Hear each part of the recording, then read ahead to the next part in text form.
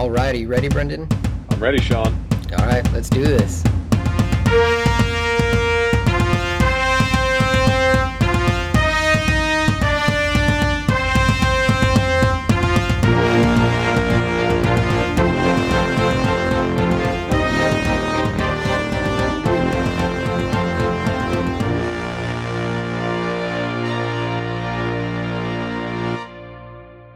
Welcome to There and Back Again. And again. I'm Brendan. I'm Sean. And today we are diving back into the Nolan-verse to go back over one of our shared top 10 movies. This one is Inception. We have this in different spots in our top 10, but it's certainly a shared favorite of ours. Sean, you have this all the way up at your number 2. Number 2. Lord of the Rings. Yep. Mine is, I will say this right off the bat, it's too low at 7. I'm definitely going to have to move it up. I think, honestly, the only reason I put it as low as I did was to try and have some space between all the Nolan movies in my top 5. In fact, it comes in as the lowest ranked for me out of the Nolan films in my top 5, but I don't think that's going to last. Watching this again, I don't think I'm going to be able to keep it any lower than probably 5 in reevaluating. Needless to say, we both are massive fans of this movie. Came out July 16th, 2010, which is just kind of crazy to think about. That was a long time ago. Not only was it directed by, but it was also written by Christopher Nolan. And all by himself this time. A lot of times he collaborates with his brother Jonathan on scripts, and this time he is the sole writer for this movie. So why don't you start by taking us through your experience first time seeing Inception? Yeah.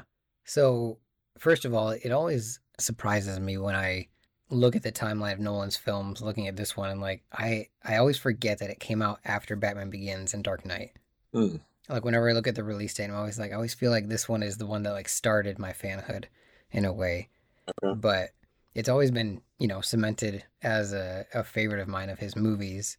Even though he did other great films, this one has always just kind of remained there despite what else has come out. So despite Interstellar, despite the Dark Knight trilogy, this one has always, for some reason, just been lingered at the top there and never really moved in its place. And yeah, after watching it this time, I am not surprised by that fact anymore. I think it'll continue to be there. This will be similar to Lord of the Rings. I don't think anything's really going to knock it out of number 2 for me. It would take a pretty great film of his, maybe not his, but I'm not going to just always say Nolan's going to be the greatest of all time, but it would be hard to knock this one out of number 2. So thinking through back, it was hard for me to kind of think back to seeing this, obviously, because you said 2010 is so long ago, which is really weird to say.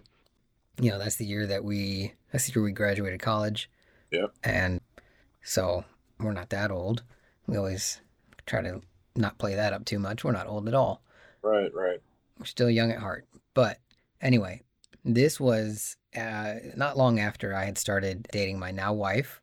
We started dating in the spring of 2010. And so, when you're dating somebody, when you're getting to know somebody, you're kind of getting a feel of what movies they like and what their taste is in films. How deep are they willing to go? How much will they entertain the films that you want to see? And so this was a test for her.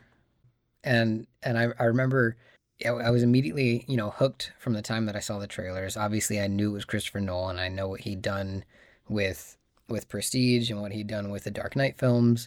I'd seen my Memento by that point, and so I would pretty much say I was a follower of whatever he was going to release because I was just intrigued by his style, and I would say I was already a fan. So immediately knowing that this was his, and then seeing just the different visual concepts from the trailer that, you have no context for where they're at in the film, but you're just intrigued by what you see, whether it's the scene where the dream is collapsing when they're in Saito's dream for the first time and you see the water gushing in from the sides, or the train going through the streets of LA.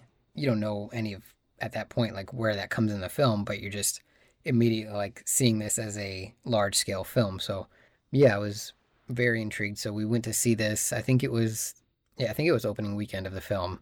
Man, so yeah, I took my wife. It ended up being some kind of I don't know how it ended up being a double date with my parents, but it did.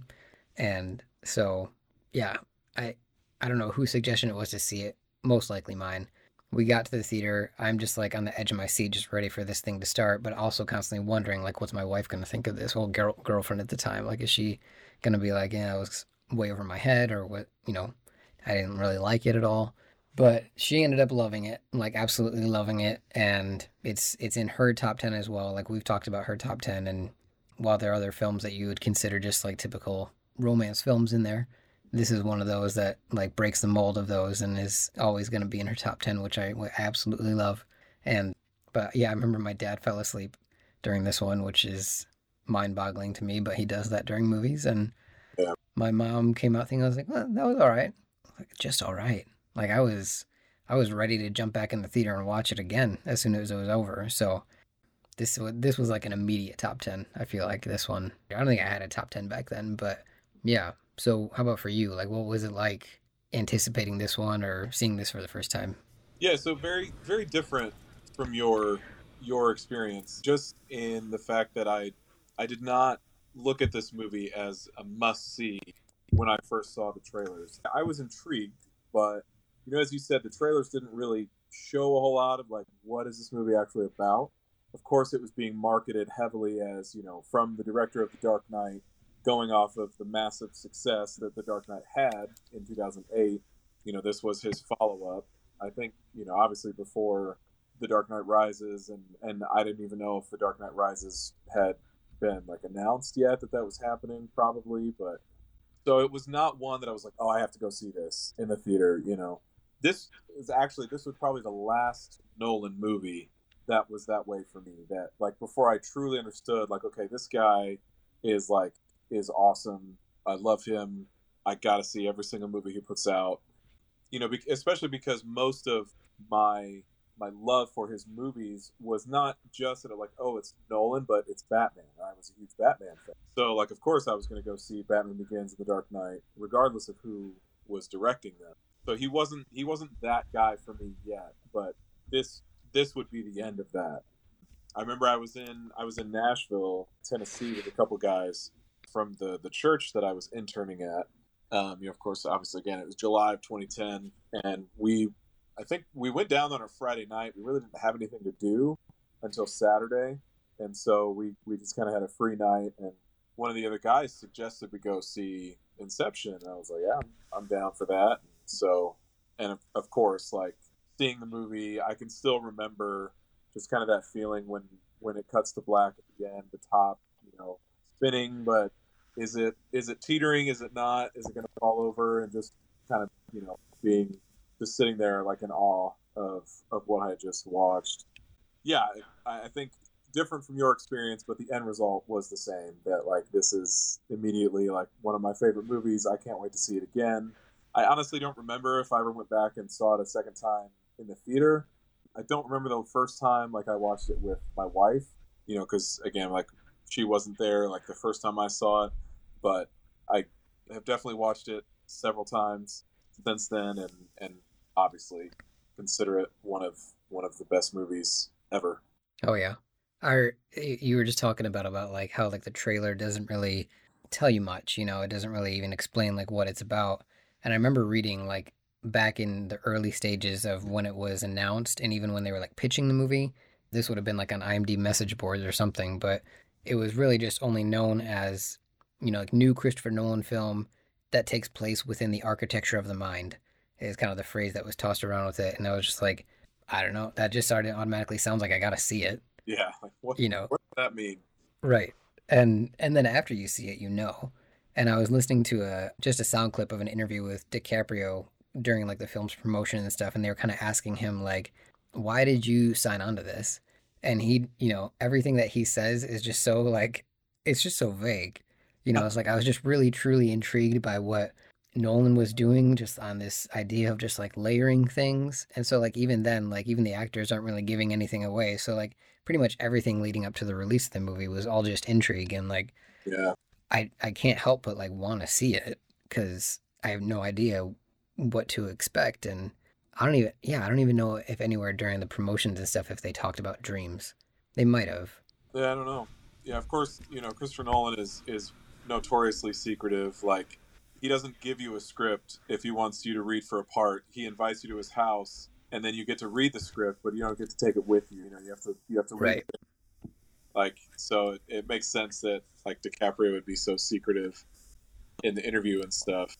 But yeah, I don't remember. I feel like we talked about this a little bit with Interstellar too. It was there were just kind of some vague information about out there about it, but you really don't know what it's about, and that's the way it should be. Like, Right. you got to go see the movie. You don't want a trailer that's 3 minutes long that shows you every important part of the plot, except maybe up to the ending. Like, I want to be surprised. I want to go into a movie knowing little as possible, and like truly be surprised, and like feel like I'm like really going along for the ride, and not where I'm anticipating, oh, I remember this from the trailer.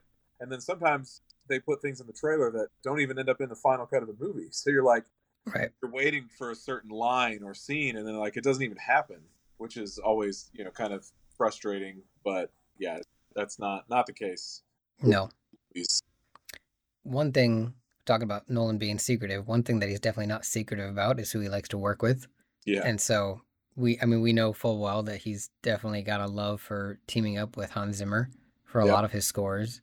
I I mean, I don't know this well enough to know his first film was Zimmer, if it was in fact Batman Begins, but it wasn't Prestige. I know that, but I would have to look back at like Following and or not Following, but Memento to see if it was one of those. But this was obviously you got hints of Zimmer being unique within the Dark Knight films, but this one I remember like being truly highlighted as like they they almost like pushed him to the front runner status of like score for like all the awards when Mm, this one came out. Like they were highlighting like the Time song for all of this, and like releasing it as a single, and it was just like there was a lot of anticipation for this song as well.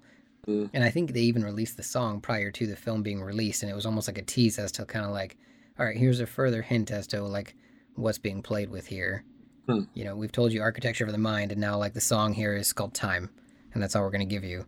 Yeah. But I remember, yeah, I snatched that up on iTunes as soon as it was released just to like listen to it, and I love the obviously like coming to see after watching the film, you love the place that it has in the film, and the different times that that motif is used throughout the film, and obviously we're gonna talk about that, but Oh yeah. so yeah, so working with Hans Zimmer, working with I'm sure other plenty of crew members, but the ones that come to mind the most are Zimmer, Wally Pfister, his cinematographer, who he's worked with a lot. Anyway, we'll see what happens in this year's Oscars, but it's always interesting to me when a film gets a Best Picture nomination, but then the director doesn't get nominated. I remember this happened with Argo. Right, Argo ended up winning Best Picture. Ben Affleck didn't even get nominated for Best Director, and in this case, right, Inception was nominated, did not win Best Picture, but Nolan didn't even get a Best Director nod. That always just kind of seems a little silly to me. How can it Best Picture, but the director wasn't one of the best directors of the year too? right. I feel like that was like the Academy still kind of like growing out of their bias because they tend to like have obviously like a drama bias, and they had to expand because of films like The Dark Knight like not getting nominated, and they're like, well, we don't really do superhero films, but it's Right. like okay, but people are starting to do different things with films now, and drama has kind of not stepped to the side a little bit, but it's allowed room for other things to happen in film. So like sci-fi's are kind of becoming more dramatic or drama filled and worthy of awards attention, and so I feel like with this one they're like, I don't know, we tend to go director to kind of like someone who's done more of a drama type of film, and there's too much sci-fi in this one, Yeah. but I feel like they've grown a lot since then in what they allow in. But yeah, it really just seems like if you're gonna do, like you said, the best picture, like what is a film without the guy at the helm? You know, I know they give best picture awards typically to like the producers of the film and the executive producers when they get on stage at the end there, and it's like, great, I know you guys did a lot. I know you had a lot to do with the financing and all the, getting this film off the ground and all that stuff, and thank you. But I feel like if you're gonna give the best picture trophy to somebody at the award show, like you should have also a trophy going to the director too, Hmm. because it wouldn't be anything, especially in a film like this where the director is also the writer. Right. Yeah, and you know that I mean Nolan as a director, and I mean his reputation obviously back then was not still not what it is now. because it's just got so much more body of work and has worked with so many more actors and whoever. But even back then, like obviously The Dark Knight was a success, but like you said, it was a superhero movie. But he has that reputation of being a director that's just in total control of everything. He doesn't use a second unit. Like every shot that's filmed on his movies, it's him and his cinematographer who are there, and he's very collaborative with the actors. And obviously, he's usually whatever the story is usually his story. Like it's his script, whether it's adapted or original. So I mean, not to say that most directors aren't in total control, but he certainly is. Like that, like when he's directing the movie, it's his baby, and he's not just like a hired director. Like a lot of the Marvel movies and stuff, it's like, oh, here's the story, and we'll hire a director to make it, and they're following already some preset plots and whatever else. I almost wonder if that makes it like more difficult when you've written a film and you've got such a vision for it, like he did with this one, that you already view yourself as the director of it. Like you're not pitching it to studios as if like, here I have a film idea that I've written and now find me a director. Like I wonder if it's harder to go into a studio like Warner Brothers saying like, I've got this treatment that I've written, however long it is, it's either a story idea or screenplay, and the deal is that I also direct it. Like there's no negotiating of that. Like I've written it as I'm the director, so this doesn't go into somebody else's hands. So I wonder how much more that played into like him actually getting a deal with the studio at that point, or if that's one of the reasons like he took so long to kind of flesh it out fully, so that when he did finally pitch it to somebody, it wasn't just like, I have an idea, but it was like, I've got this beginning to end already. Like you just gotta finance me, and yeah, I've already got this. Yeah, well, and kind of on that note, looking at his early body of work, obviously Memento was another purely original story and movie, which he directed, but it was obviously a very small scale independent film. But then Insomnia was a remake, and so I wonder if that was one where he was hired by a studio. They're like, all right, we have a script, we're going to make a remake of Insomnia, and we want you to make it.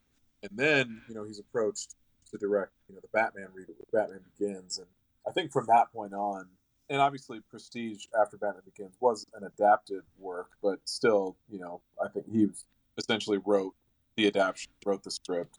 I think probably that was around the point where he had enough of a body of work to be like, all right, I have this original story, I'm going to direct it. And he's obviously not the kind of director that's going to like give any ground as far as like creative control over his projects.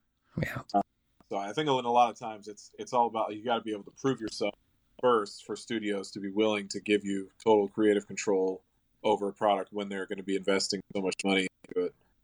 But yeah, he obviously, that really process started back with Memento. Right. Him building that body of work. Yeah. Yeah. Yeah. It makes me wonder about the pitch meeting. I mean, just knowing that like the concept for the film was marketed as taking place within the architecture of the mind. I wonder if after like Memento and Prestige, Batman Begins, Dark Knight, all of that, if you just had to go into the studio then and just kind of say, got this idea for a film taking place within the architecture of the mind. And they were like, how much do you need? Yeah. Here's $200 million. Wow us. And hey, good on Warner Brothers because it worked. And took them all the way to the Oscars. Yeah. Why don't you like kind of take us through some of that history of, Inception was not a new idea for him after the success of The Dark Knight. It was something that's kind of been brewing in his mind for quite a long time before that. Yeah, I mean, almost as far back as Memento.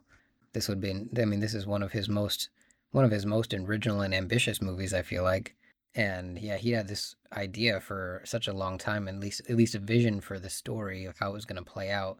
Having this idea of like playing with these people who mess with ideas within somebody's mind, or extracting ideas from somebody's mind, playing with dreams and dreaming and lucid dreaming, like those are all concepts that are pretty hard to visualize and conceptualize and really become a reality even on the screen. I'm sure a lot of people have tried. So it's a pretty ambitious thing to play with. And originally, I don't know if you knew this before we had talked about it, but like originally he had envisioned it as being something that needed to take place within the horror genre, just Mhm. because of dealing with like lucid dreaming, is pretty like it can be pretty out there, as far as the visuals that can be created and the things surrounding it. So yeah, I remember not really knowing that, but I guess not really being surprised when you talk about it that it could have taken place. And there are still things like within the ultimate film that we'll see that kind of have horror elements to it. So you can kind of see how some of that stuff was left over, but eventually, like, he switched to it when playing with the idea of people messing with dreams, extracting ideas out. Then you get the concept of like it being like a heist type of film, or at least like taking the body of that, making it like there's got to be a crew then. And so, like a bank heist going into a vault, like you need a team, and that kind of like when George Clooney and Brad Pitt are planning out who's going to be on the crew for Ocean's 11. Like they're talking about we need a guy to do this, guy to do that, got to do that. Yep. So it naturally makes it seem like or feel like a little bit like a heist. But then I guess, like, yeah, he ultimately decided to go against those two ideas as individual ideas and just keep elements of those things because he knew that in order to get the film to have like a real anchor or a pull from beginning to end, it had to have real emotional depth to it. So there had to be a central pull, a central character who's kind of followed throughout the film. And not that I don't think, I would guess that he didn't think that like you can't do those things within horror or a heist film, but you got to have these emotional, more in-depth elements to the film to kind of give it a more of a drive and a push for the main character to really keep going throughout it. Yeah. Yeah, I mean, if you think of the character of Maul, she's basically a ghost. I mean, she's instead of being a ghost in the real world, she's a projection of her former self within Hobbs' mind. So I mean that does lend itself to a lot of horror type of elements. And yeah, like you said, we do see some, and surely there is another direction this film could have gone in that could have like played into that more. But I think they definitely struck the good balance of using her character more to serve Hobbs' like emotional journey, if you will, versus just like using her to be like a dare tactic or something in the movie. I found it interesting, like learning about the fact that he was thinking of Inception and that concept all the way back to after he had finished Memento, because they are very similar just in their uniqueness and their kind of non-traditional storytelling. So it makes sense that this was kind of his next idea after Memento, even though obviously he didn't get to make it for another several years. And incidentally, both of those movies received Oscar nominations for Best Original Screenplay, whereas everything he did in between, was like we said, Insomnia was a remake. Obviously, Batman Begins is a IP, and then the Prestige was a book that he adapted. But I just thought it was obviously interesting, and then we've gotten more of that. Obviously, Tenet, his one of his more recent movies, and Interstellar, both again very original concepts. And so that's my, as much as I love The Dark Knight, like I'm always the most intrigued when it's something original coming from Nolan. And I wouldn't even necessarily rank all of his movies. Like Tenet is not in my top 5 Nolan movies, but it's still like I always get so excited. Just like what did he come up with this time? Like what has he thought of this time? That's gonna not necessarily one up an Inception or Interstellar, but just being still along that same vein of originality and not a remake or historical drama or obviously like IP like Batman. Yeah. Yeah, it was. I think one of the things that I read was that I mean, even if having the idea, and maybe he even had so much of it already fleshed out, I don't know, but like even in the idea stages of it and pitching it, he made the choice to like go with Dark Knight and Batman Begins first in order to kind of gain some, I don't know if it was some of that reputation or gain some of that experience on larger scale films. I mean, that's what he said. Is Yeah, that like it? That's what doing Batman Begins and Dark Knight did for him, was had gave him that more of that background and that taste as a director. But it makes sense to where he would be able to look at his own story and the concept of Inception and say like, this is not a small scale film. This isn't Memento.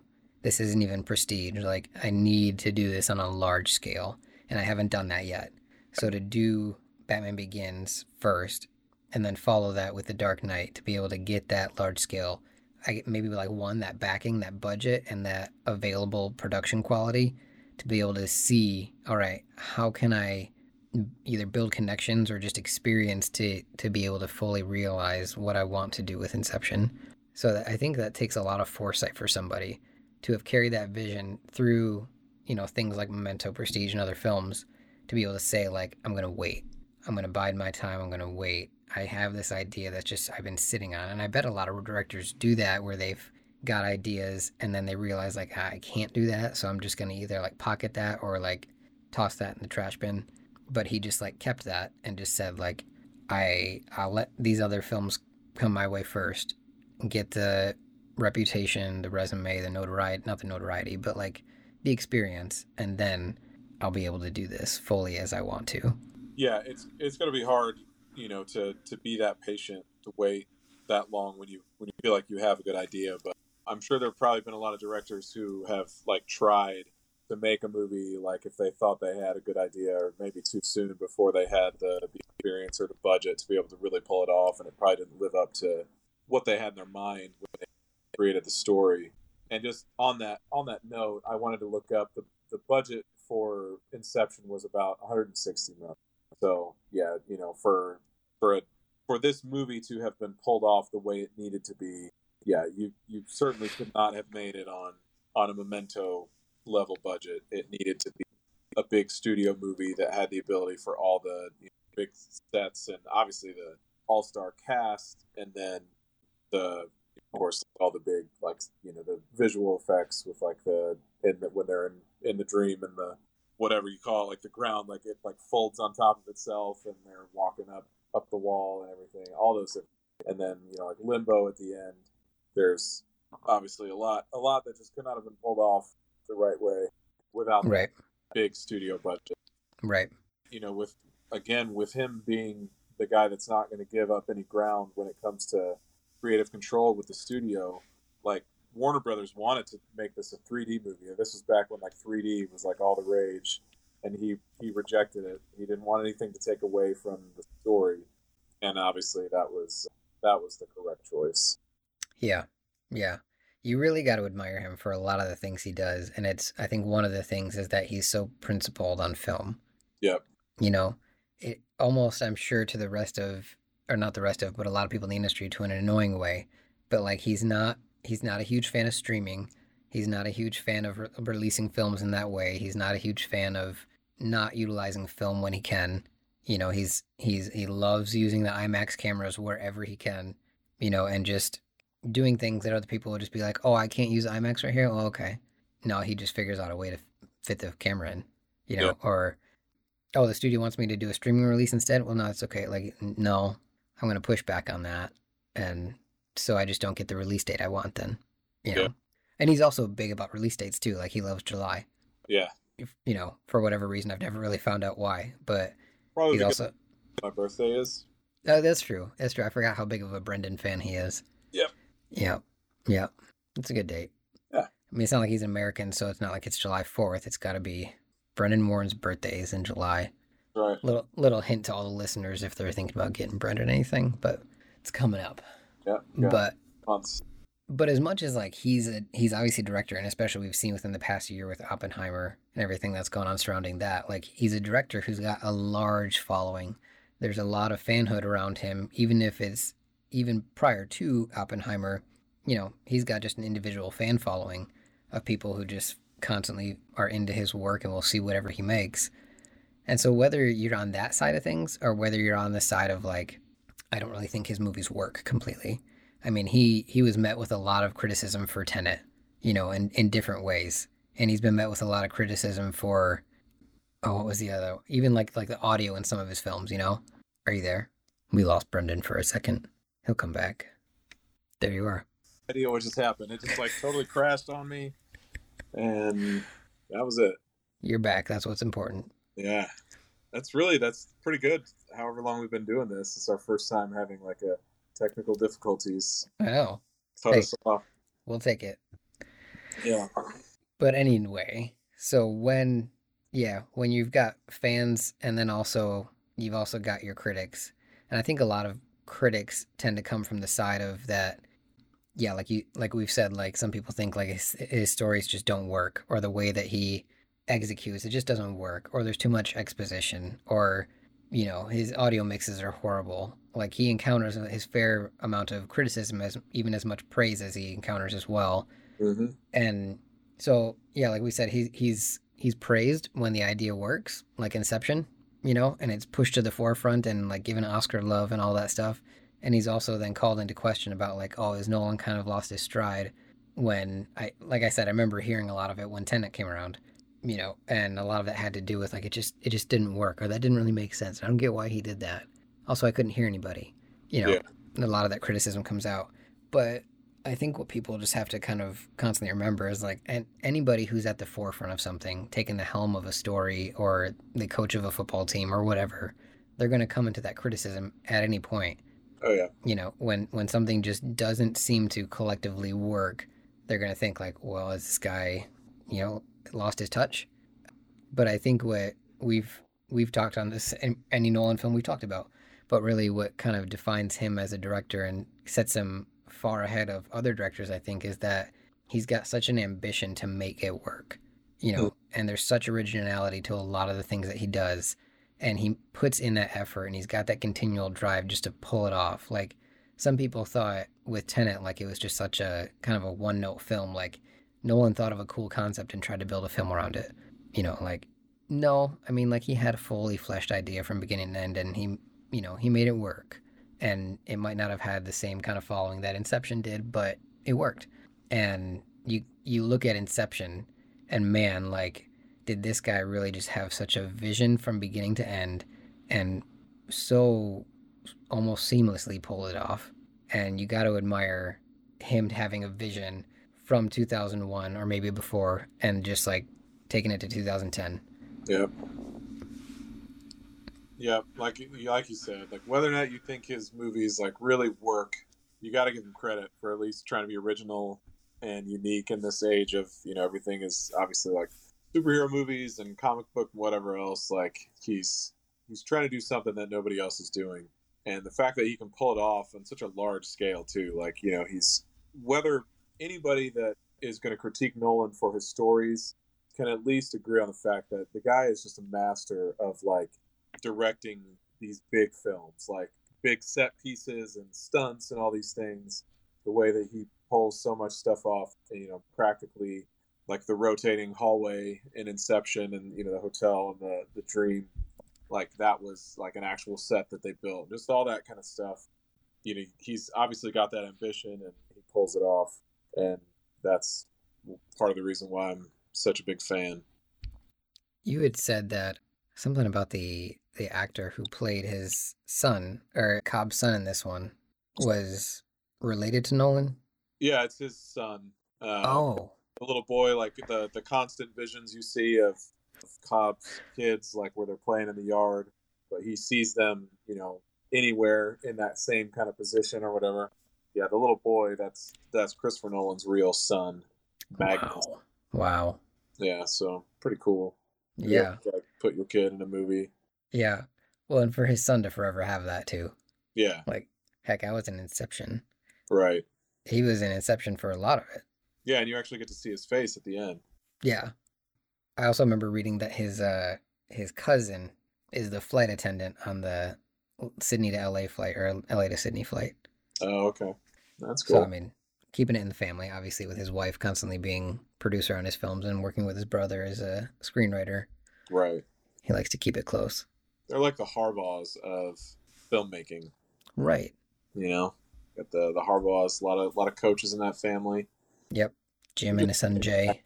Everywhere we can. Michigan, Christopher Nolan, like we'll just always be able to. Yeah. I always thought that like Nolan should have directed, or should direct like a preseason like video for the Wolverines. That'd be pretty amazing. By James Earl Jones. Yes. Score by Hans Zimmer. Right, yeah. You'd have Hans Zimmer conduct the victors. I'd love to hear like compose like a different arrangement, like something like take the victors, but then like make it Hans Zimmer. Right. And then that would be pretty awesome. with the horns from Inception. Yes. Right. That'd be incredible. Yeah. But yeah, I guess we're speaking about actors now. He obviously he has no trouble, or Nolan himself has no trouble pulling in talent when he wants to. You know, you even think back to the films he's done with Memento. Like, I mean, he had Guy Pearce and Carrie-Anne Moss, who, you know, obviously they've got a whole resume of their own now. But Carrie-Anne Moss, are pretty much, I think she had just come off of The Matrix. You know, so there Yeah. were those films for her, and so she was a big name. Guy Pearce is a well-known actor, not only like in British film but also in American films at that point. So I guess, well, at that point the only thing I'd ever seen him in was Count of Monte Cristo, but that was still a pretty well-known role in film for him. Was that before or after Memento, though? Oh, I think it might have been after Memento. yeah. Oh, it was. I mean, I don't know about filmed, but release-wise, yes, Yeah. it was after Memento.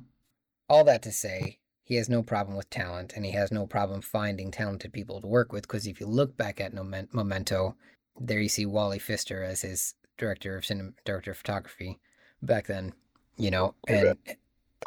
and so yeah, he from what I read wanted to work with Leonardo DiCaprio for so long, and I don't know. I tried to look back at this. I don't know which films he had tried to work with him for. I don't know if he wanted him as Batman or something, or if he tried to work with him in The Prestige, or even as far back as Memento. But he'd wanted to work with. It probably wouldn't be Memento, considering when it was released, and the Titanic would have been shortly after that. So maybe not DiCaprio for Memento, but maybe Prestige, or maybe one of the Batman films.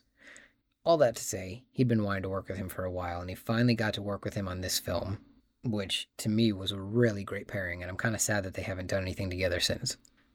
Yeah, it'd be great if Scorsese would let Nolan have DiCaprio back Right. for another movie. Maybe the next one. Maybe when he sees all the Oscar success of Oppenheimer, he'll be drawn back to work with Nolan. But yeah, I really Right? think DiCaprio spent a lot of time with Nolan, kind of refining the script and kind of helping to center the movie around Cobb's emotional journey, which we've already kind of referenced before. I've apparently DiCaprio had a lot of influence in that from the early stages of the script. Which is pretty crazy. Like, that's gotta, obviously, like we just said, like Nolan wanted to work with him for a while. So for him to say, like, all right, come here, guy I've never worked with before, but that I respect a lot, come look at the screenplay. And then for DiCaprio to be able to say, like, hey, got some thoughts or notes for you on this. And for Nolan to kind of say, I'm open to that. Let's dig this deeper. Or did it come from, them meeting and Nolan kind of being like, all right, after kind of getting to know him a little bit, I can see that Cobb needs to have more of a drive here. There needs to be more depth than what I've already given him, because I can see and know what DiCaprio is capable of or can really bring to the character. So yeah, those are one of those moments throughout like film history where you would love to be like a fly on the wall and be there for those conversations and revisions and back and forth between the two of them to kind of fully flesh out Cobb's character and his arc there. Yeah. But one of the guys then, I don't know what you can read about this obviously in casting news, but one of the guys then that he chose next or shortly after was Joseph Gordon-Levitt to play Arthur in this one. And I was surprised this time around. I don't remember reading about this stuff the first times watching this film or all the times I've watched it, but just like in researching this one a little bit more, finding out that James Franco was in early talks to play Arthur in this one. And I was like, oh, so glad that that did not happen. Right. Yeah. JGL was definitely great for the part. It's hard to picture James Franco in that role of Arthur.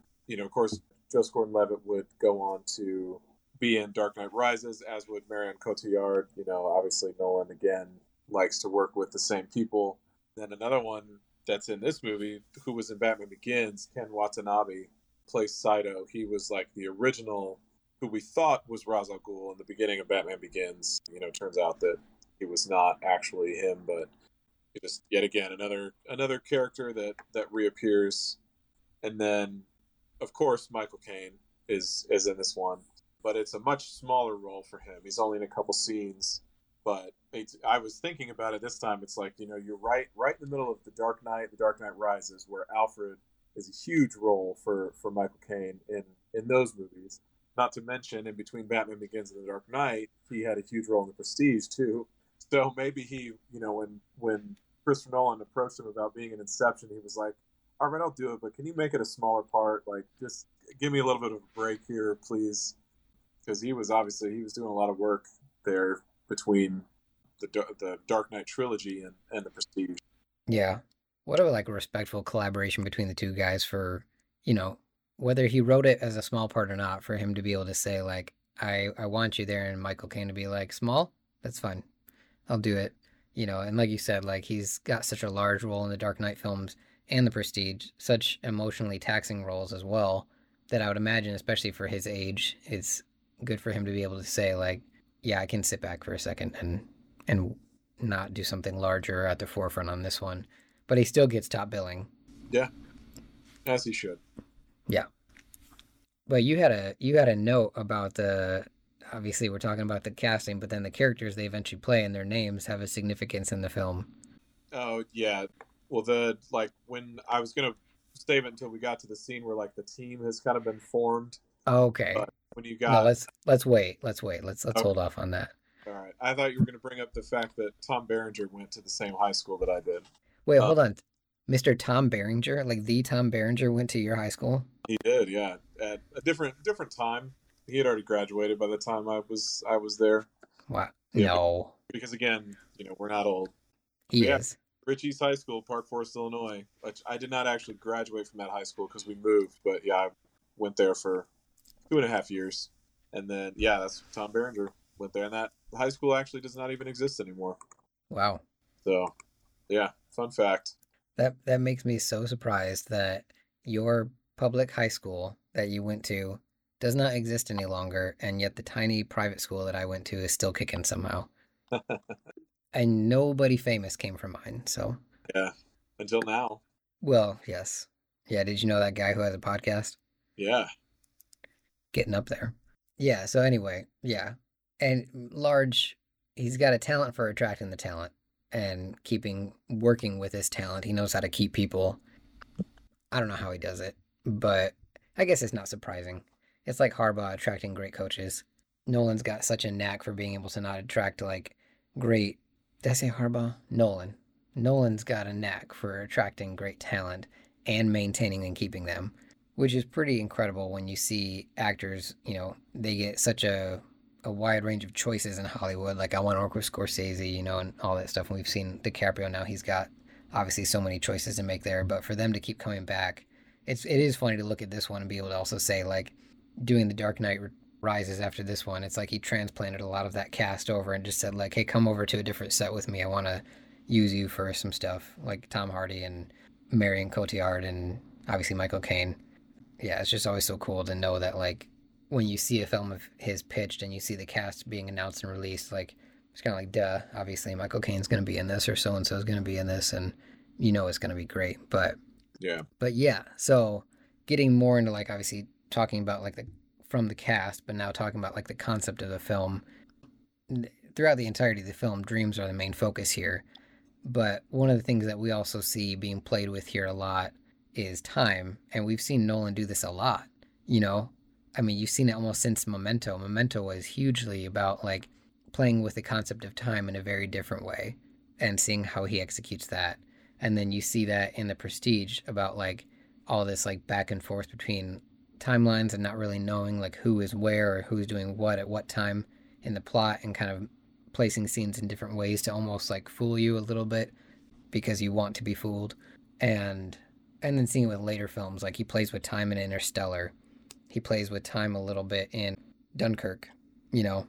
yeah, And so I just love seeing him play with time in different ways. Obviously, like I said, dreams is at the forefront of this one, at least like in the audience's focus. But time is also kind of kept as a, you're in this constant reminder that you're also fighting against time. And so I thought that was really cool about him having this idea for lucid dreaming, but also wanting to see like what else how can I incorporate time into this, because it's obviously a factor. And it's obviously a thing like when you're dreaming, like when you wake up from a dream, you're like, man, that dream felt like it lasted for so long, but like you've only been asleep for an hour, you know? And so you obviously have to be able to play with that idea when you're going into a film like this. Right. And speaking of time, it really at the very beginning from that opening shot of the WB logo, we get a little hint of the time theme, in the score. It kind of transitions into that hard brass that this movie is kind of known for.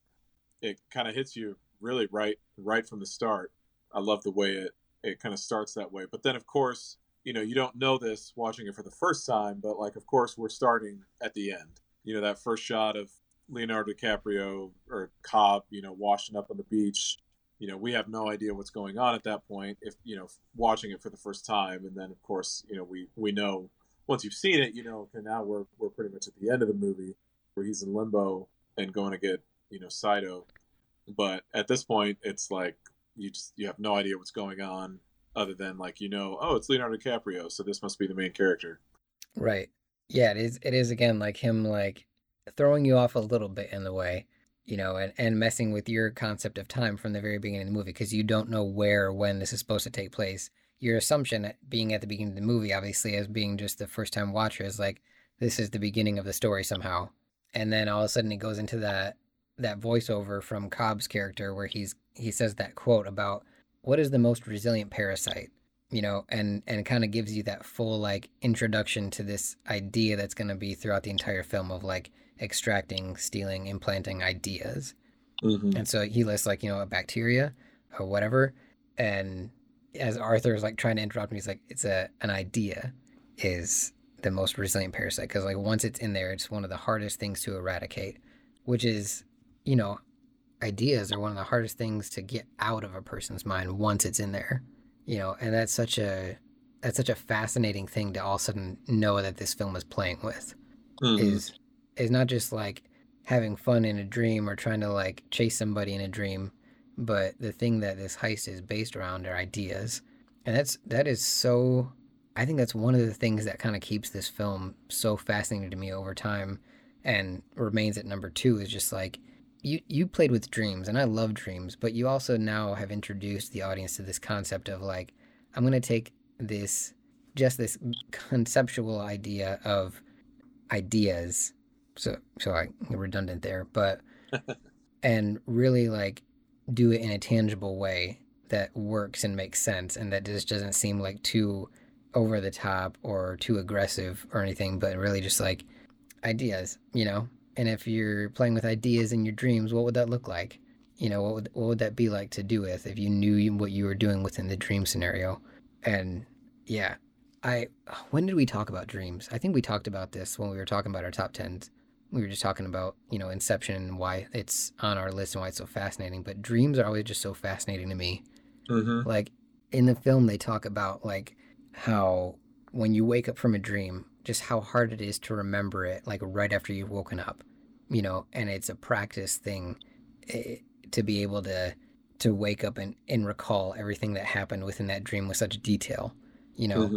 And so there are people out there that like practice this stuff and like try to do it, and I think that's so fascinating because I'm a pretty like vivid dreamer to Mm-hmm. where like I have multiple dreams within a night, and when I wake up, I can kind of recall like at least like where I was or like the different things that were happening, at least elements of the dreams.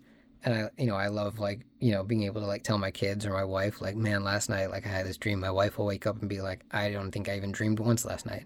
And so yeah, to come into a place or a film where somebody is playing with it so well, and you're thrown into it from the beginning, because within that in Saito's dream within the first part, they're already talking about it, and Yeah. you know, and then they start playing with the dream world a little bit and like how the real world elements that are happening within it, how they're affecting the dream world. I just man, every time I watch this, I'm just reminded again like why I'm so fascinated by it. Yeah, and obviously Nolan is so skilled at just bringing you in right off the bat. This scene, like you think of like the opening scene of The Dark Knight, like that, like the bank heist, and this is, it is like it's set up as like another heist, but like you said, they're up front with you. It's like we're not talking about stealing money or gold or anything like that, anything valuable materially, but like we're talking about information, information that could take down massive corporations or whatever it is. You know, obviously it's kind of like it made pretty clear early on that like Cobb is being hired by like a big corporation to do something to sabotage Sato's company. So because they're competing, and it's obviously very like white collar type espionage, but it's still it's just really interesting because it right off the bat it does introduce you to this new concept, you know, information heist instead of, you know, money, which is obviously in its own way very valuable. Like, you know, obviously like knowledge is power, all that. But yeah, it's just as far as like not only the information in this opening sequence, but you know, we have this big set of this house. We're introduced to Maul, and it's pretty clear. You know, Arthur's like, "What's she doing here?" You know, like it's like she doesn't belong there. And but of course, even at this point, we don't know that she's dead. We don't even know that they're dreaming at first, or that they're in a dream. But like you said, we get like once they show that they are in a dream. You know, we see them in the apartment, wherever it is. You know, kind of unspecified, where there's like the rioting in the street, but we don't really understand what's going on still. But like, what's the original architect's name? I don't even know if they even say it. All I know is the actor's name is Lucas Haas, but Yeah. So when he's like trying to wake Cobb up, he's like slaps him in the face, and then it cuts back to the dream scenario. And when he gets slapped in the face on the upper level, then like it knocks him back.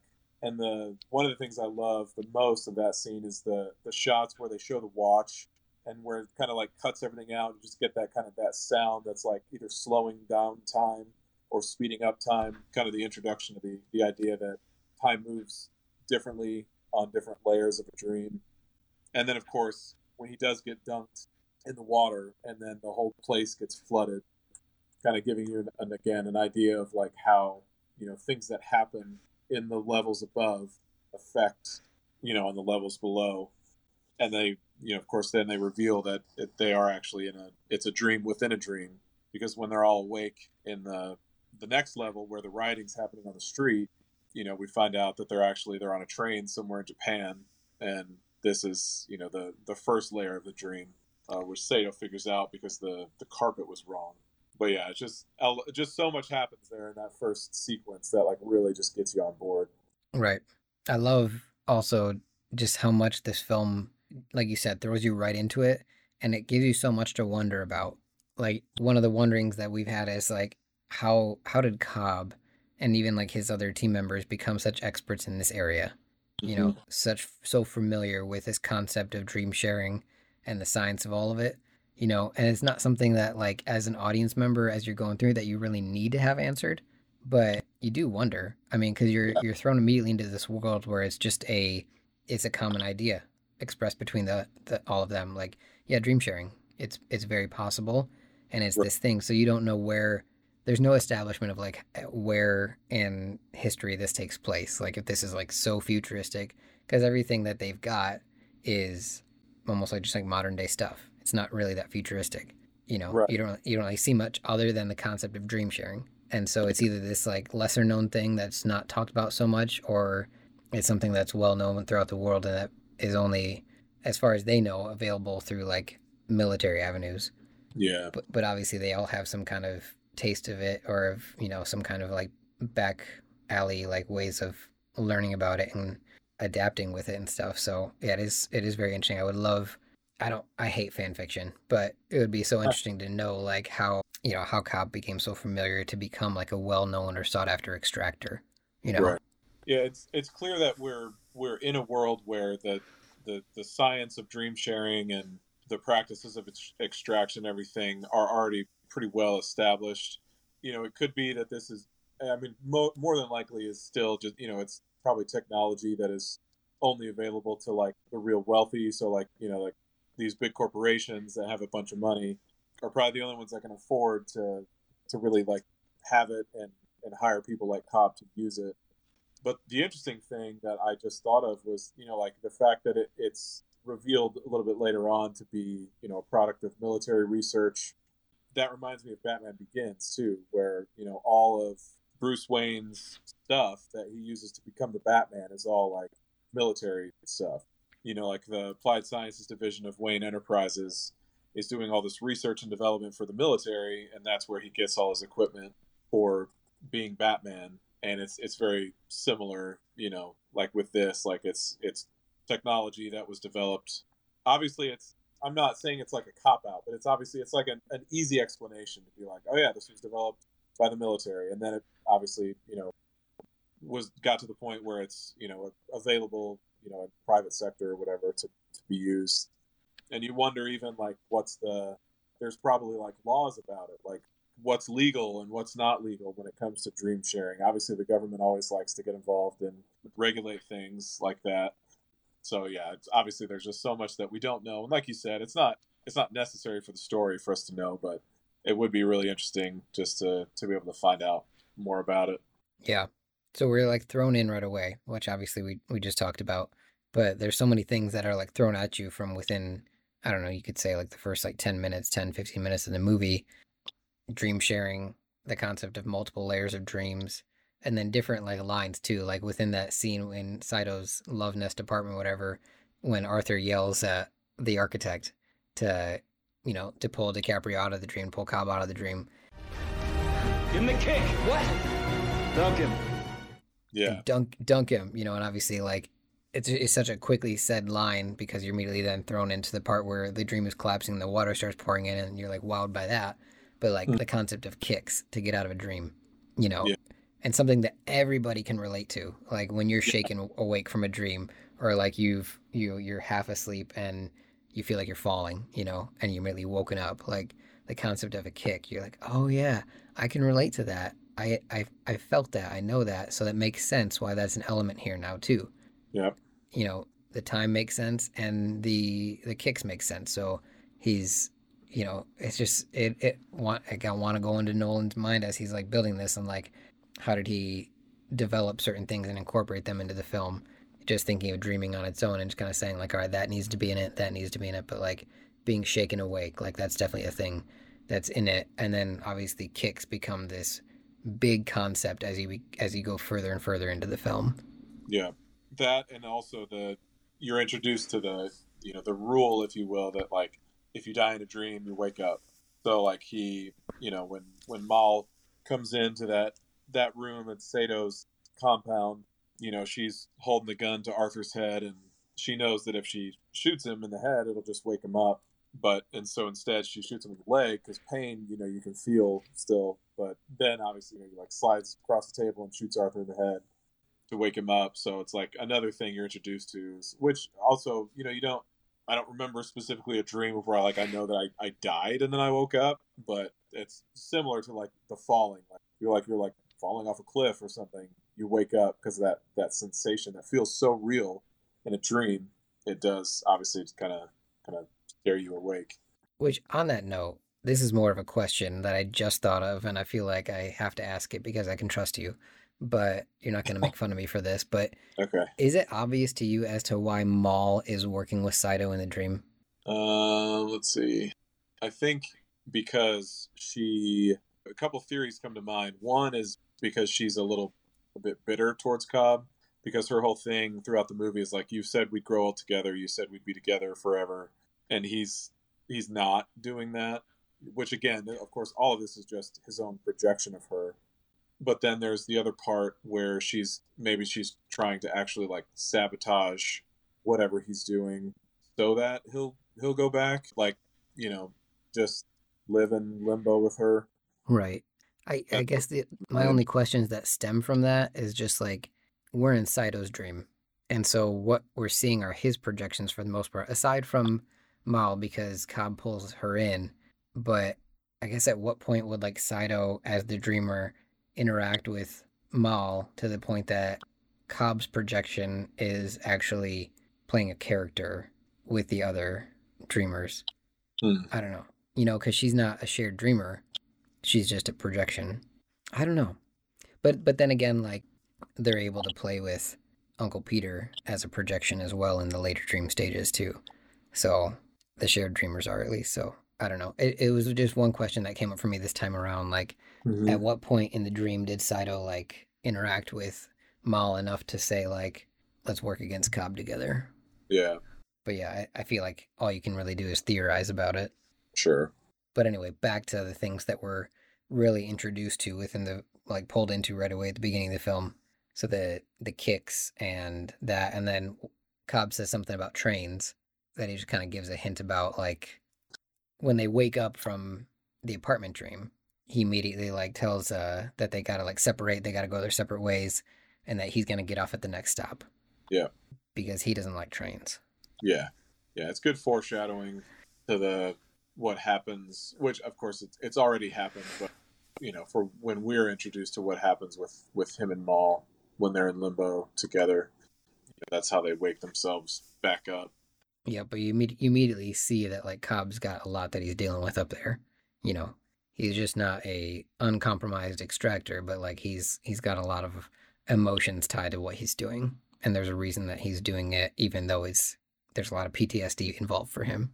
Well, yeah. Is it that scene when they're waking up on the train where Arthur's like, what was she doing there? Like, what was that about? And he's like, I got it under control.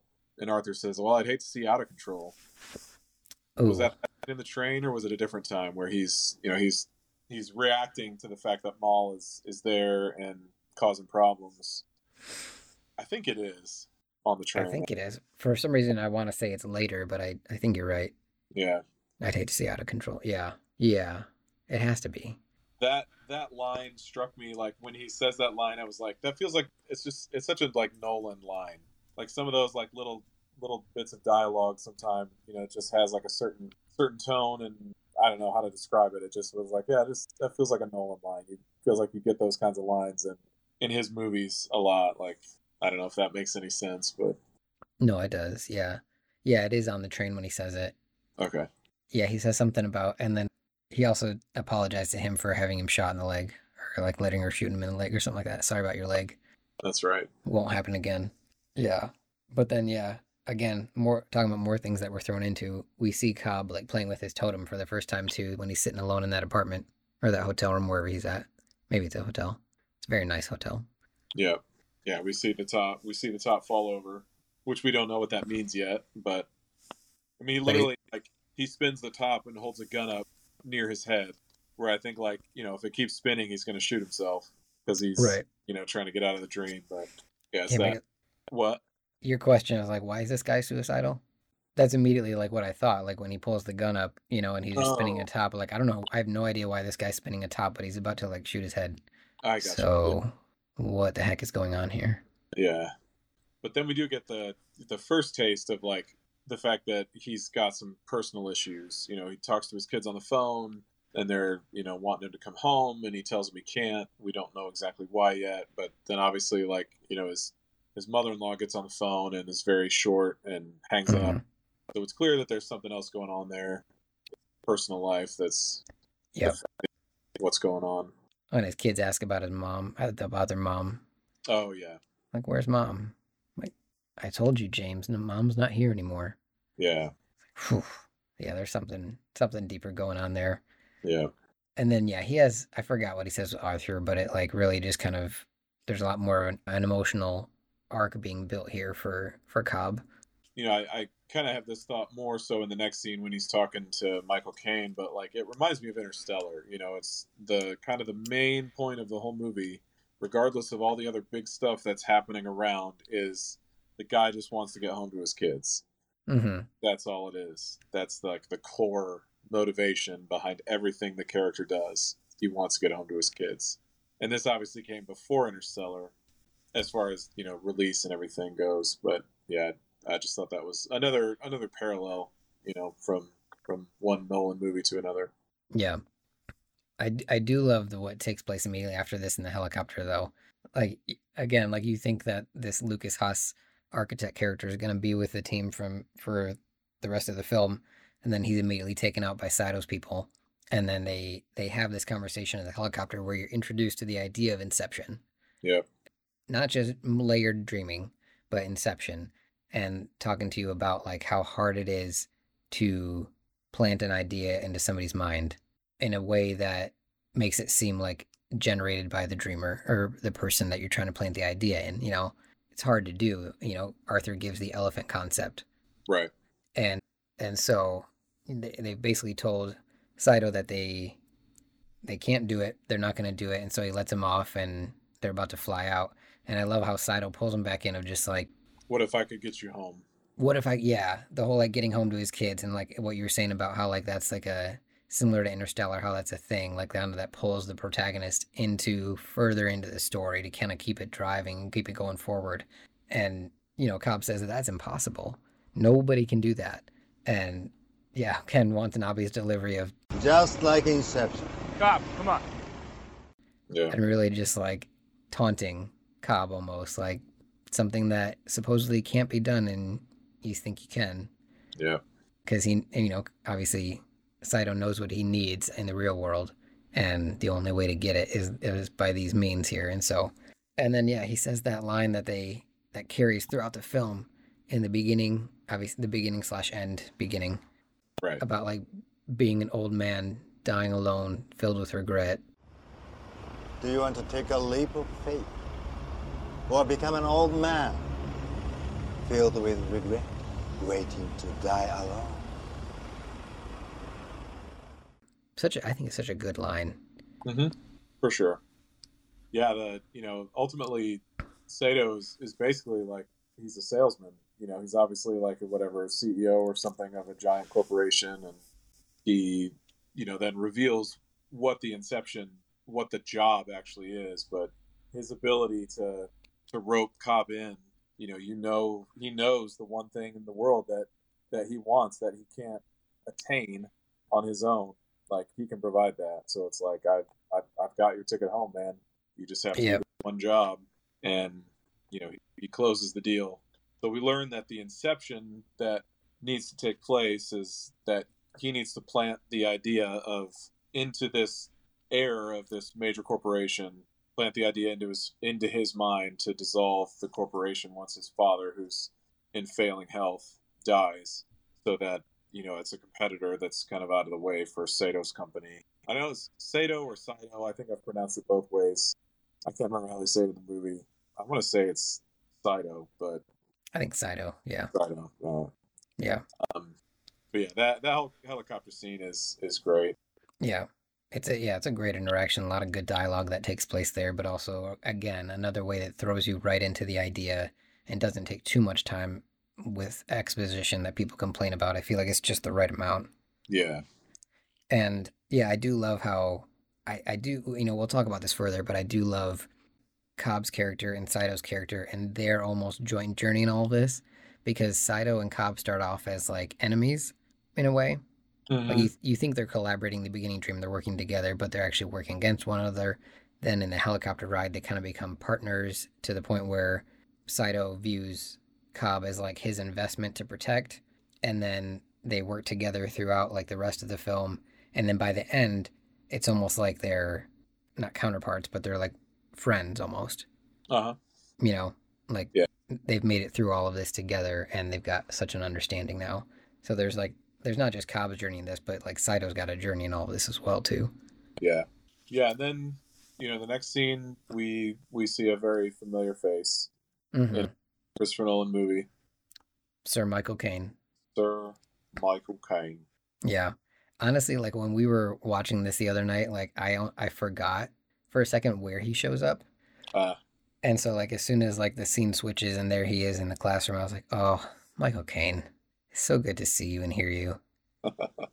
It is obviously in any film he's in. Like he plays such a familiar character in Alfred, but in this one when he's just in there, like it's so different than his character in Interstellar.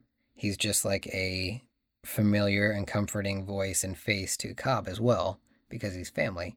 And so, yeah, like I compared it to like, it's like whenever he shows up on screen in a Nolan film, it's like taking that first sip of your favorite drink. Like, that was so good. Yeah. And even if in this one, like his appearance is just so small, it's pivotal, but it's small. Yeah. And it works out perfectly, and it gives you just a little bit of comfort in this film. Yep. Yeah, there's a little bit that we can, kind of glean, mostly vaguely in this scene. He says Cobb says to his father-in-law, which I don't think is ever named, he says, I'm just doing what I know. I'm just doing what you taught me. And then he says that, you know, he taught him to navigate people's minds. So then the question is, like, is he like a psychologist or a psychiatrist, like something like that? But then, like, you know, he points her, or he points him to Ariadne to be the architect. So is he looking for like an actual architecture student, or like, that's not totally clear. But, you know, we get that sense that, like, from Michael Caine, he's kind of pleading with him, like, come back to the real world, like, stop with the fantasy. And, you know, obviously he's probably aware of, even if he doesn't, he might believe that Cobb didn't kill Maul, and that it more had to do with all the dream stuff of why she's dead. And maybe he doesn't blame him for it. Maybe the mother-in-law, with the way that she, like, won't talk to him on the phone, and maybe she does blame him more for it than the father-in-law does. But, you know, we still don't know why he can't go back home, but that he mentions, you know, extradition being a bureaucratic nightmare, or whatever he says, between France and the U.S. So it's like, clearly he can't go back to the U.S. because he's wanted for some sort of crime. And you kind of assume it probably has to do with, like, the dream sharing or extraction or something, some corporate thing. But, you know, obviously we learn later the truth of why he can't go home. But so it's a short scene, but we do kind of pick up on a lot from it. Yeah. Yeah, it also made me wonder about the relationship between the characters of Cobb's in-laws, because obviously, like, Michael Caine's in Paris and the mother-in-law is in the U.S. with the kids. Right. So, and they're not together, but so it kind of makes sense how they view or believe him differently. Like, he's got more of a relationship with Michael Caine's character to the point where he would know if he was being honest or not about what happened to Maul, and where the mother-in-law might not be on the same page or be able to believe that, because Yeah. she doesn't, you know, she might not know or truly believe in the concept of much about dream sharing and everything. So you get a little bit of an understanding about why he's got such difficulty even, like, contacting his kids. Yeah. But yeah, it just further gives a drive for him to keep going. And he says something, I forget why he responds to it, something that, oh yeah, why he can't build a dream himself, because Maul won't let me. Right. You know, that's why he needs an architect. Yeah. So we're then immediately introduced to Ariadne, and it kind of gives somebody, exposition wise, for, again, it's not too much exposition, it's the perfect amount of exposition. It's great, so all the critics can just stop, but there's always them. But gives him somebody to explain to, not only to Ariadne but also to the audience, about, like, this dream sharing concept and kind of how it works, whether you're involving time or the concept of jumping into it and navigating within it, you know. And so he says it was really, you're in this Paris scene, like in a cafe, which must have been, like, obviously, like, throwing the character of Ariadne off because she's already in Paris, and then to be in such a familiar setting, she probably, that's why he kind of put her there, to make her, like, know that, like, you don't even know that this is a dream that has started, because you feel so familiar in this thing. And that's kind of like how dreams are, you know. You have trouble, like, if your dream takes place within your own house, like, you wonder, wait, did that actually happen? You know. And so he talks about, like, dreams feeling real while we're in them. Well, dreams, they feel real while we're in them, right? It's only when we wake up that we realize something was actually strange. And then he talks about, you never really understand or remember how you ended up in a dream, because you're always just kind of thrown there right in the middle of what's happening. You always wind up right in the middle of what's going on. Yeah. You know, it's not like starting the beginning of a movie, but, and so again, more things that the audience can relate to about dreams, about, like, oh yeah, it does feel that way. And then, yeah, when you're in a dream, if you're in such a dream state that, like, you kind of have a wondering if this is real or not, like, it feels real while you're there. You don't, like, in a dream, you don't always tell yourself, this isn't real. You know, I've heard of people, like, doing that, where they can, like, know that they're in a dream or not. But, like, for the most part, they feel so real while you're actually in them. So that's why your mind is, like, participating in the events willingly, you know, because, like, it feels real. Right. So yeah, that whole scene is fascinating, especially when Ariadne has that panic set in when she finally realizes and believes him that she's in a dream, that they're dreaming right now. Yeah. And all of a sudden the world around them starts to become so unstable. Like, the little markets and stuff start blowing up, like the food, like, starts shooting everywhere, and she's, you know, kind of really loses control until, essentially they get killed in the dream, so they wake up. Right. I yeah, and this is one I rewound this one just to see the line too, because right as they're about to wake up, she's yelling a question at him, like, "Why are you covering your face?" And then as soon as they wake up in the real world, he said, "Because," what does he say? Something about like a face full of glass hurts in a dream just as much as it does in the real world. Oh yeah. But I I like I don't, had what's I, that? I don't know that I ever noticed that she asks him. Yeah, well, I had to rewind it and like turn the subtitles on just to see like Uh, what was she yelling at him, huh. because all that stuff is going on around him, and you can see like if you rewind it and like slow it down, you can see he like puts up his hand and like blocks his face, Mm-hmm. and so she asks him like, "Yeah, why are you trying to protect your face?" Because she wakes up and she's in pain, right? Hmm. Well, So that's after getting stabbed. oh, I And thought after, because I felt like even without hearing her ask that question, him saying that when they wake up still makes sense.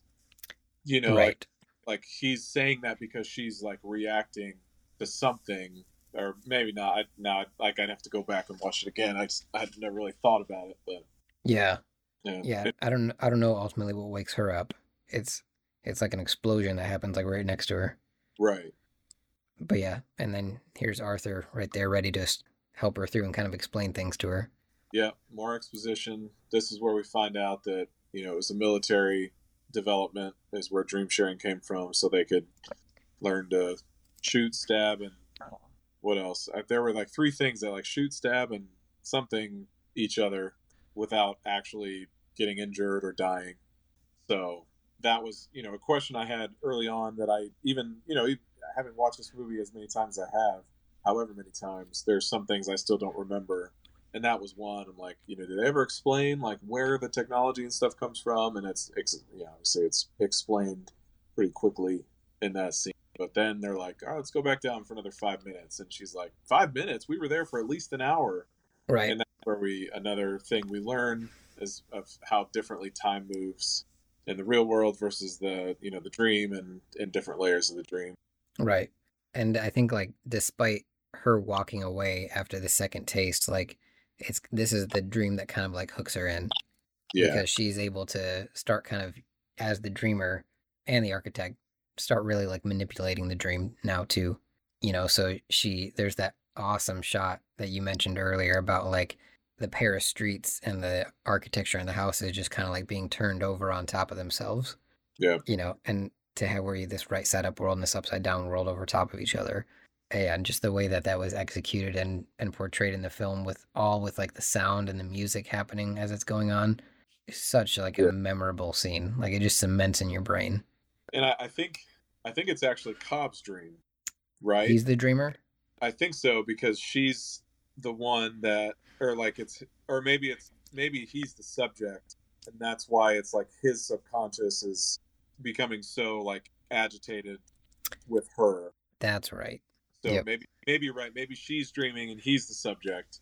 But yeah, because obviously then like the more that she does to manipulate the world, like she like raises up that bridge and they walk over, and she does the thing with the mirrors and like the endless, like, which is kind of to pull out a word we use a lot, iconic shot from that scene, and then breaks the glass, and like that's when she gets attacked by all the projections, and of course when she meets Maul. Of course, the only thing I could think of in that during that scene was Parks and Rec, when Ben and Leslie go to Paris, and he like geeks out when they're at that scene with the bridge. He's like, "This is the bridge from Inception." Uh, I love that. Yeah. Yeah. Ben is such a great character from that show. Where Oh again, like as a film or TV show lover, you can relate to so many things that he says. yeah, definitely. He just gets us. I would imagine that Ben is definitely a Nolan fan. Oh, no doubt. Especially especially geeking out about the bridge. I totally would too. I couldn't care less about the Eiffel Tower Right. if that bridge is there. Or Yeah. the cafe. I would love to go to the cafe. Yeah. I've known But people that what'd you say? oh, no, go ahead. I was just saying I've heard of people that have gone to the cafe and that the same like cafe owners or workers are still there, and they've got a lot of like memorabilia and pictures and stuff on the wall of Christopher Nolan being there. Oh, nice. Oh, that'd be so cool. I mean, that'd be like a future like weekend trip, you Right. know. I don't know how not in the near future, but It would definitely be great to go to some actual filming locations of Inception. We could go to Paris and we could go to Bruges in the same trip. They're not that far Stop. from each other. Oh, that would be perfect. Yeah. Yeah, that we're talking about the trailers. One of the main things I do remember from the trailers, and I guess maybe this is what I mentioned it before was, but yeah, like some of these shots of her of like the world being warped and like changed, especially the thing where it kind of folds over itself. Like that's one of the main things I do remember. But then that's when Cobb realizes, oh wait, this is a real place, and that's when like things get real Right. crazy. Yeah, he gets real, like, not agitated, but like almost anxious because he realizes what she's doing and says, like, to never recreate places from your memory and always imagine new places. And yeah, you can see like DiCaprio expresses that so well, that like dread or terror that sets in because he didn't really train her for this. Right. So And that's when obviously he hasn't had it. She had time to train her at all, but yeah. And that's when, she discovers Maul, and, Maul obviously kills her, and she wakes up and she says, I can't remember what she says, but then Arthur's like, I see you've met Maul. right. And That's a real nice subconscious you got there, Cobb. oh yeah, that's right. Yeah, because he wakes up in a panic and walks off to get his totem, and Yeah. just to like make sure that he's still in the real world. Yeah. Yeah. He does it again where he spins the totem and it falls over, Mm-hmm. which still I don't think has been fully explained. But yeah, so then Arthur, explains the idea of the totem, and again, just like the amount of exposition in this movie, it gets critiqued, but I really like it. To me, because it just helps the story make sense. Right. And obviously without all this exposition, nothing would make sense. And so I like, as long as it works and it clicks, then I really enjoy it. That's how I feel. Right. And I feel like it fits right to the story. You know, the characters would have to explain these things to each other. So that works. And it works also because like it keeps up the pace of the story. Yeah. None of this exposition like stops anything or slows down too much. It just like it explains it enough for you to keep tracking so that nothing has to like stop or get slowed down. So there's at no point where you can complain and say like, well, you're treating the audience like they're idiots. Like, no, you're asking them to go into a world that they've never been into before. So you obviously have to give some exposition. Right. So the amount that's given here, I think, works. But yeah, so like like Ariadne storms off. Cobb knows that he's kind of got his architect at that point, and he has to keep assembling the team. And so they move on to Mombasa, and then we meet Eames because he says he needs a forger. Yep.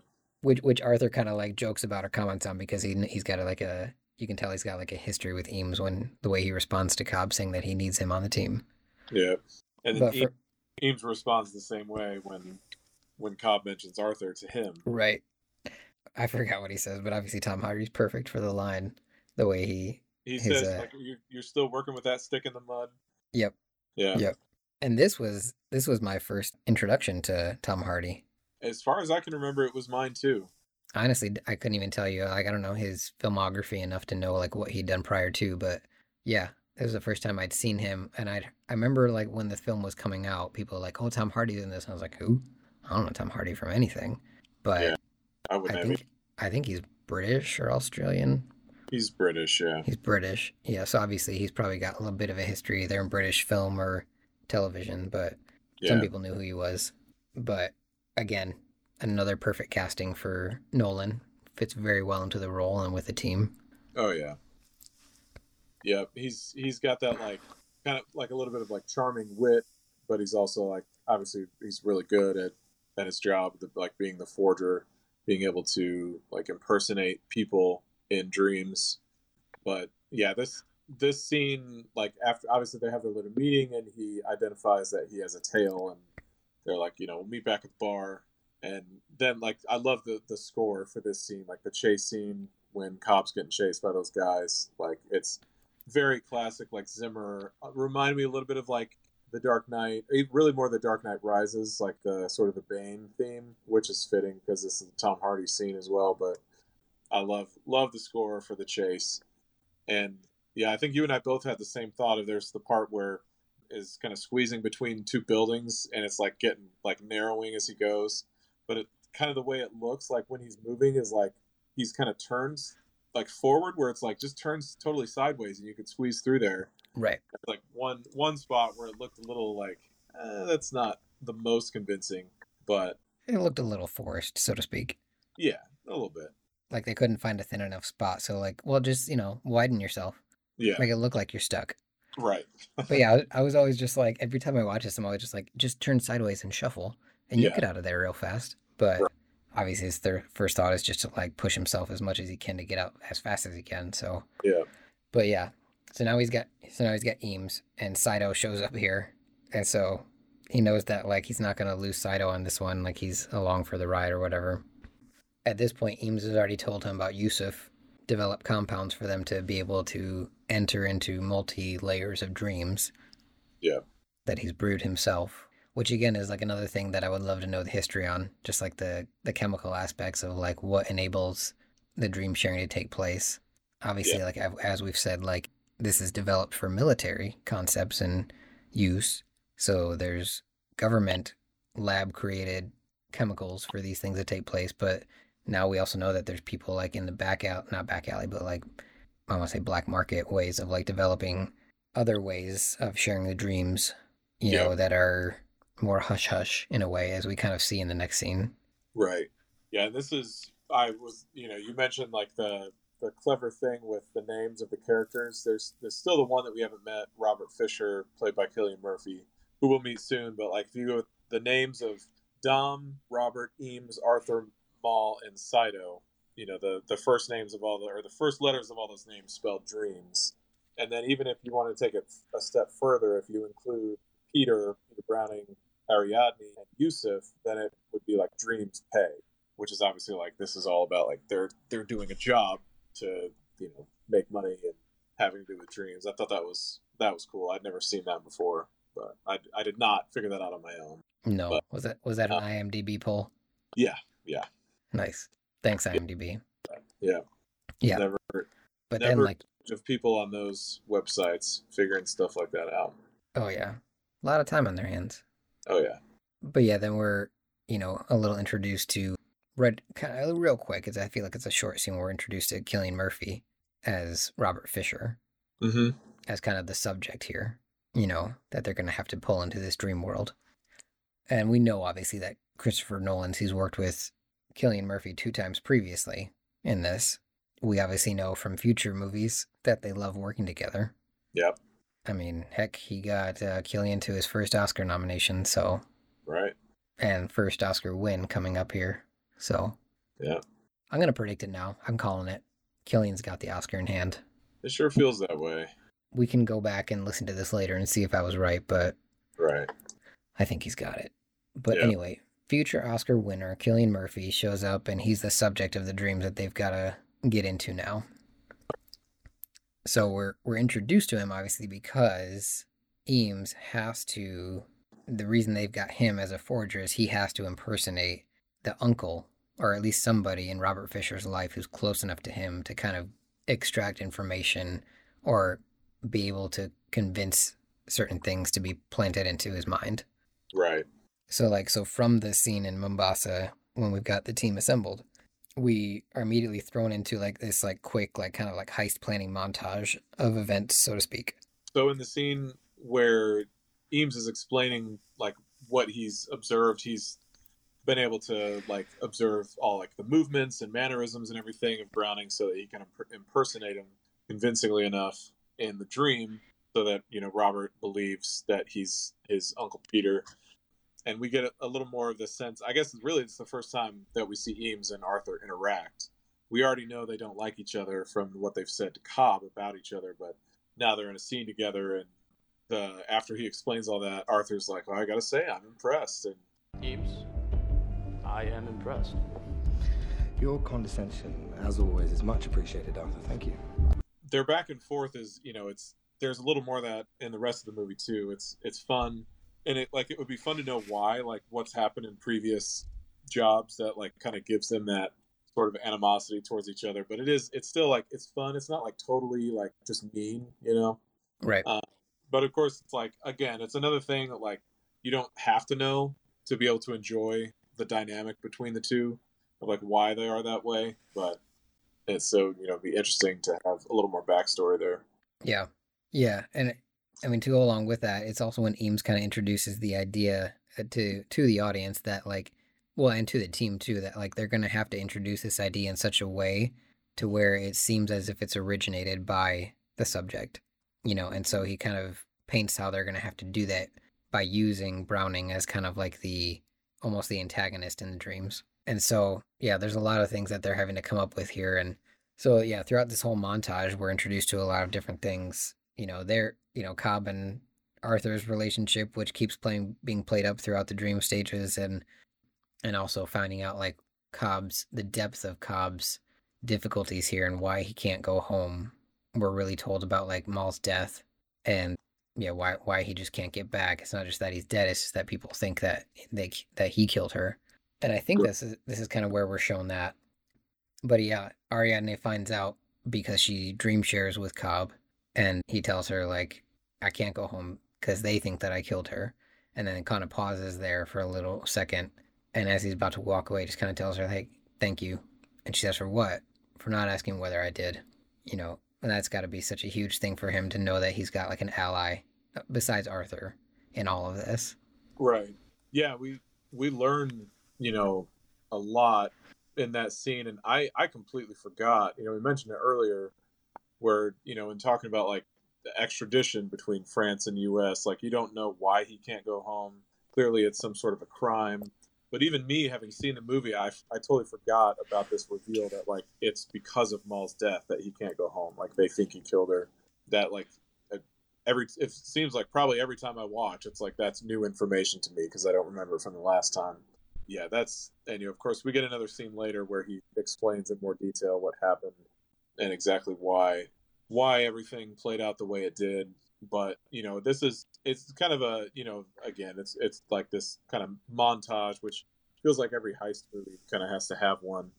But the line where they're talking about like having to buy out the whole first class or whatever for the plane because they determine that the best way for them to get in with Robert to be able to dream share with him is to get him on the plane because he takes this flight from Sydney to LA every 2 weeks. So instead they're like, oh, we'll have to buy out the whole first class. We'll have to pay off the flight attendant. And Sato's just like, I bought the airline. But you'd have to buy out the entire cabin and the first class flight attendant. I bought the airline.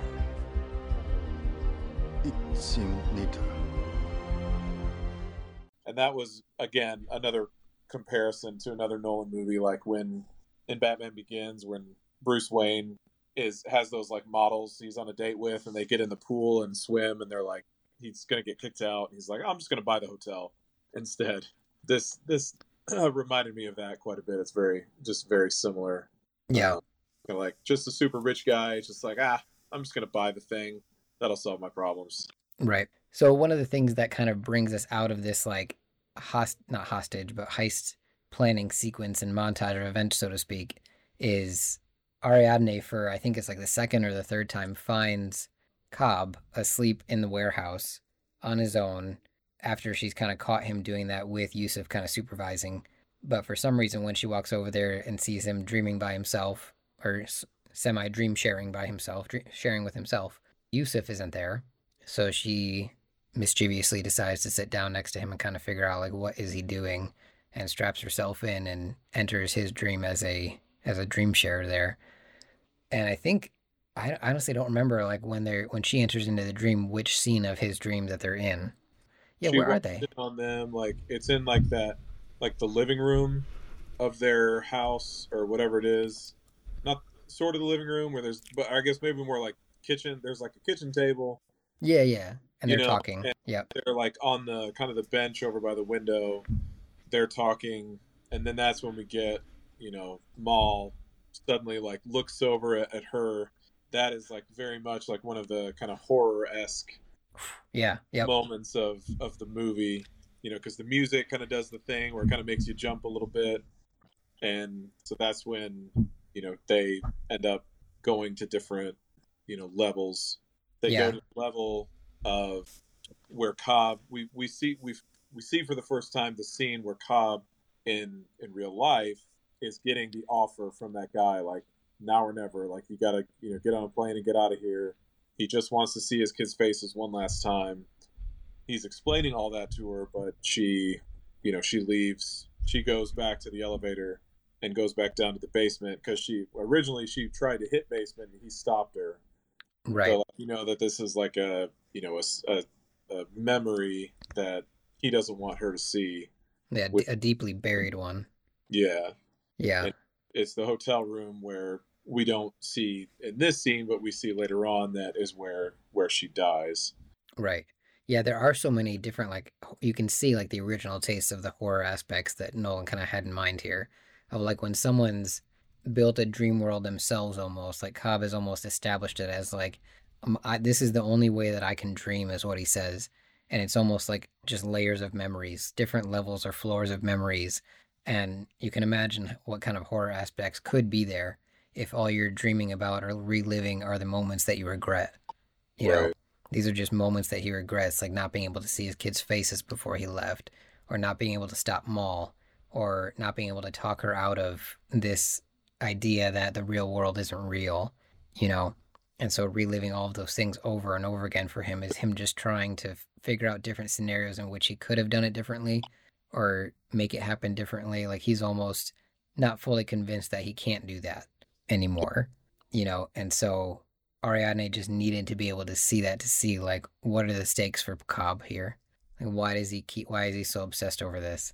And so yeah, that whole scene in the hotel room where she sees like the disheveled, messed up room and sees like kind of like out the window, Cobb kind of walks her through like, well, he doesn't really walk her through what happened. We see as an audience kind of what happened later on, more of that later on.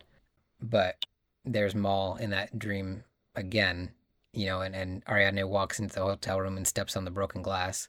Yeah. And Maul immediately turns and she's about to be confronted by Maul with that broken wine glass, and Cobb immediately pulls her back into the elevator and kind of saves her right then. And yeah, it is such like probably one of the scariest scenes in the movie. Mm-hmm. You know, for as scary as the movie doesn't get, that's probably the scariest part. Yeah. And yeah, it was just a really unique way to kind of portray all that's going on within Cobb's head while he's having to do this heist. Yeah. Yeah, there's the other scene where, it's Maul on the beach with their two kids, and then she sees another as she's going down. They don't stop there, but there's the one scene where it's just a train going by as the elevator is moving down. Yep. So you get like other little hints of his other memories and stuff. And this is where we hear the train quote for the first time. You're waiting for a train. You don't know where it'll take you. Yeah, but it doesn't matter because you'll be together. Another one, kind of like an old man full of regret. Like both of those quotes get repeated often, but I like when movies do that, when there's kind of like a quote that keeps coming back, and especially when you see more and more like how it fits in to the story. When more plot details are revealed. All of the why. Yeah. Yeah. Yeah, they do that really well here. And then, yeah, he pulls her back into the elevator and they just kind of come out of the dream. And I think it's the first time where she kind of scolds him about, like, you have to tell somebody what's going on. Yeah. Yeah. She sees the danger of Maul being such a big presence in his mind and how it could affect the job. And he's still not willing to accept that reality and tell anybody else about it. But, yeah. Man. So we've been talking a lot. We're going to stop here for this episode. This is a really great place to kind of like take a breath, just because we spent so much time building up the film, obviously, and all the production and everything like that, but also like taking time to talk about just like building this heist, building up this dream world into what it needed to be in order for like the real action to kind of start. So yeah, it's a perfect place to kind of take a pause, take a breath, have people kind of take a breath with us, because there's a lot coming still in this film. Yeah. So we'll be back next week with part 2 of Inception, as we kind of really dive into the actual heist sequence that, covers most of the rest of the movie. We're really, really only about an hour into the movie at this point, and we've been talking for like 2 hours now. So this is where we'll cut it off, and we'll pick back up next week with Inception Part 2 on There and Back Again and Again. But for this week, we are glad that you're here with us. Here at the end of this podcast.